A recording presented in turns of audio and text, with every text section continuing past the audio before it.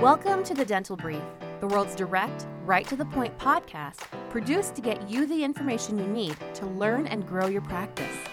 To learn more about our guests and find links to information discussed on our show, visit our website, dentalbrief.com.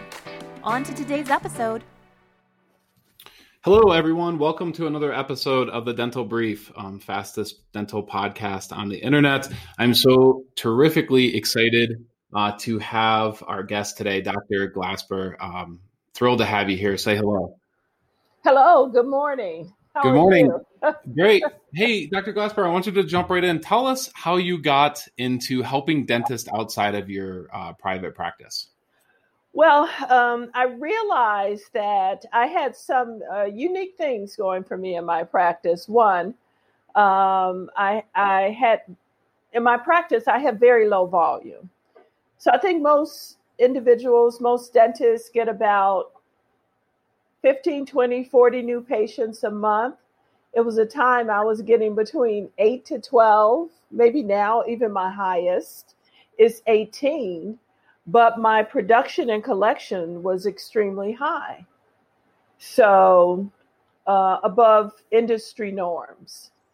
So for a single practitioner, I'm collecting in the millions annually. Wow. And so, with very, very low volume. So the question for me was obvious why that was happening. But when I would share it with my colleagues, or I would mention it or post it, or I would have consultants come in, they just couldn't believe what very low volume, very low active patients I have, and how successful my practice is. So the question was, how is that possible? Yeah, and you're going to have to tell us that. So we both know that a lot of practices struggle, a lot of dentists struggle with case acceptance. Yes. And it's, I know dentists that are very close, and you'll see very different numbers and very different, and I mean personally close, and, our friends, and their practices are in similar locations or even basically the same market, same location, and their numbers are very different. How does a practice know if they're suffering as far as case acceptance is concerned, or if they have a problem in that area? Low productivity. So on each patient, what I do is look at the needs of the patient. And I believe that every single patient should be treated from the perspective of health, function, and aesthetics. So we're looking at oral and systemic health, and we're looking at how functional the system is, and the fact that occlusion matters, but this system is also built for digestion, speech, all of that, right? And then we look at aesthetics. And I think what happens, we look at the psychological effects of poor aesthetics and low self-esteem. So we're looking at all these things, but when we have insurances that are dictating how many patients we see in a day, how much we can, according to our own minds, how much we can do on each and every patient.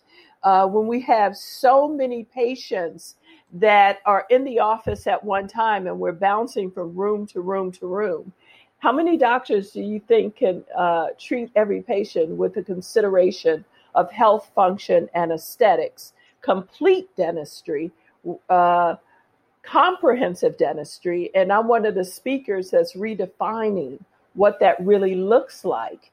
So a lot of treatment is being missed. It's that simple. Patients are not being comprehensively diagnosed or treated.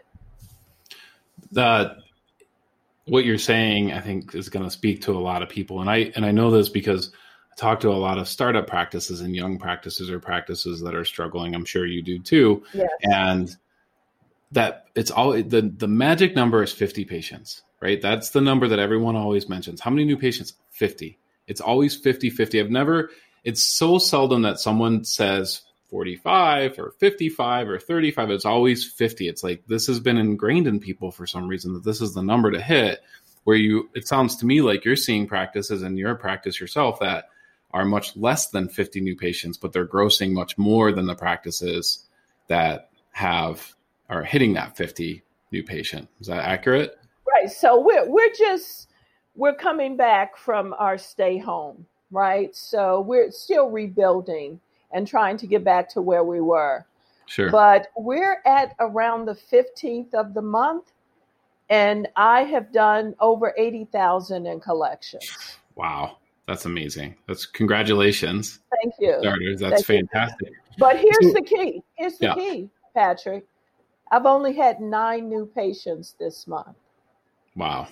That's fantastic.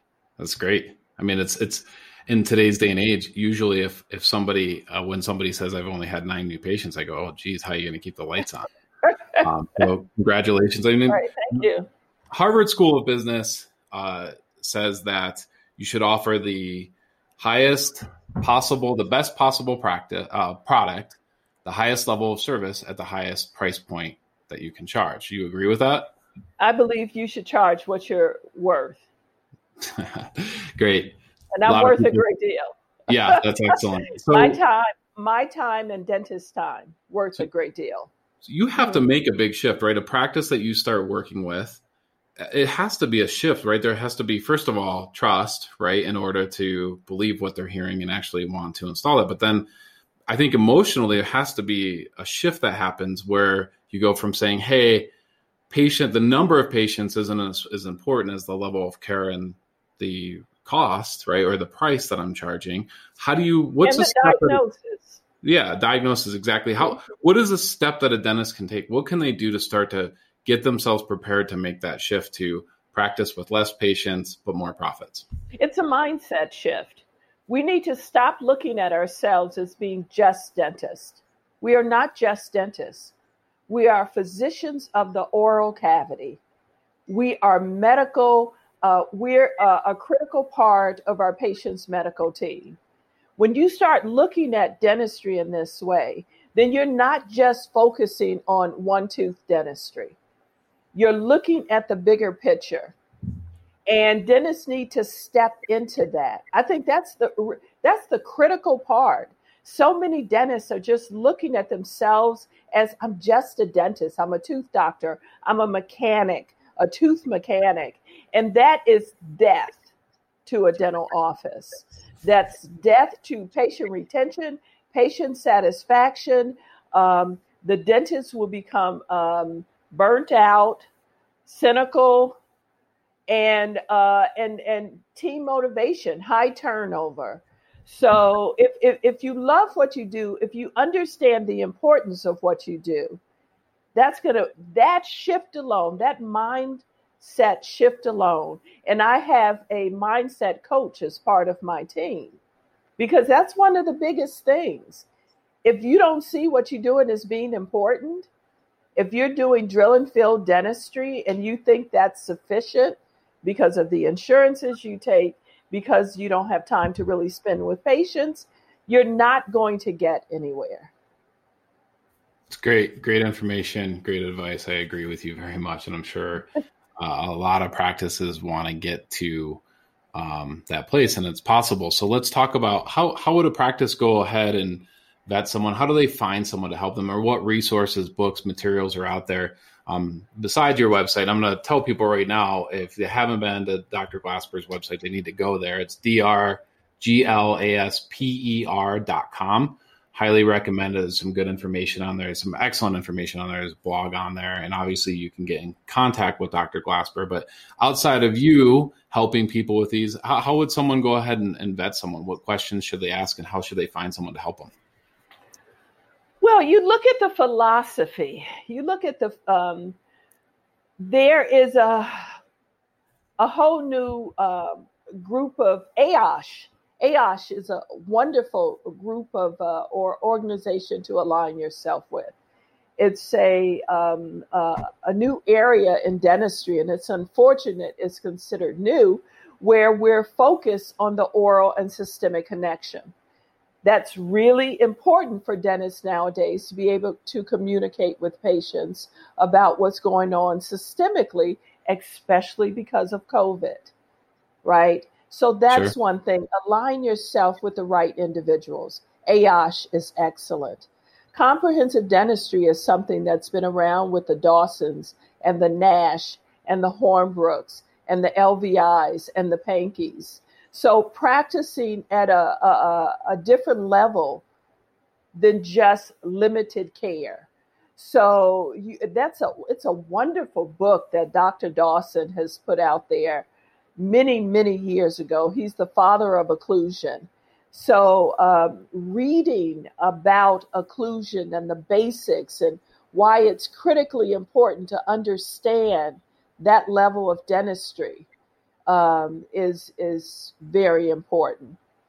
What's another thing? There is coaching, like mindset coaching, that's going on in dentistry nowadays. You have to, a lot of people go on their own perception, their own ideas, and that's just not good enough. Those of us who are practicing at a certain level continue to pour into ourselves new ideas, new thoughts, and we know that we can't do it alone. So my mindset coach, Lane Cobb, is a phenomenal person who helps you deal with limited mindsets and believing that you're confined by insurances and that patients really don't want your level of care. So it's so many resources that are available. So we're going to do this. We're going to, I'm going to put a link to your website on our page. For our users, it's Dr. Glasper. That's Dr. DRGLASPR.com. And then Dr. Dawson's book, I'm going to put a link to that as well. I'm sure you can help me find that. This has been terrific information in a short period of time. Thank you so much for coming on the show. We want to have you back real soon. I think our audience will love what you're putting out. Thank you. Thank you for doing that. I think you can make a big difference in the industry and even more importantly, make a huge difference in patients' lives. So thank you very much, Dr. Glasper, for being on. Thank you. We appreciate it. 10 minutes is nice. Yeah, it's fast, huh? So yes. Again, one more time, the website's drglasper.com. Dr. Glasper, thank you so much. And thank you for having me. Thank you for joining us on today's episode. Did you know you can weigh in on today's topic on Facebook? Search The Dental Brief on Facebook or visit our website, dentalbrief.com, and just follow the link. We look forward to having you join us again on another episode of The Dental Brief.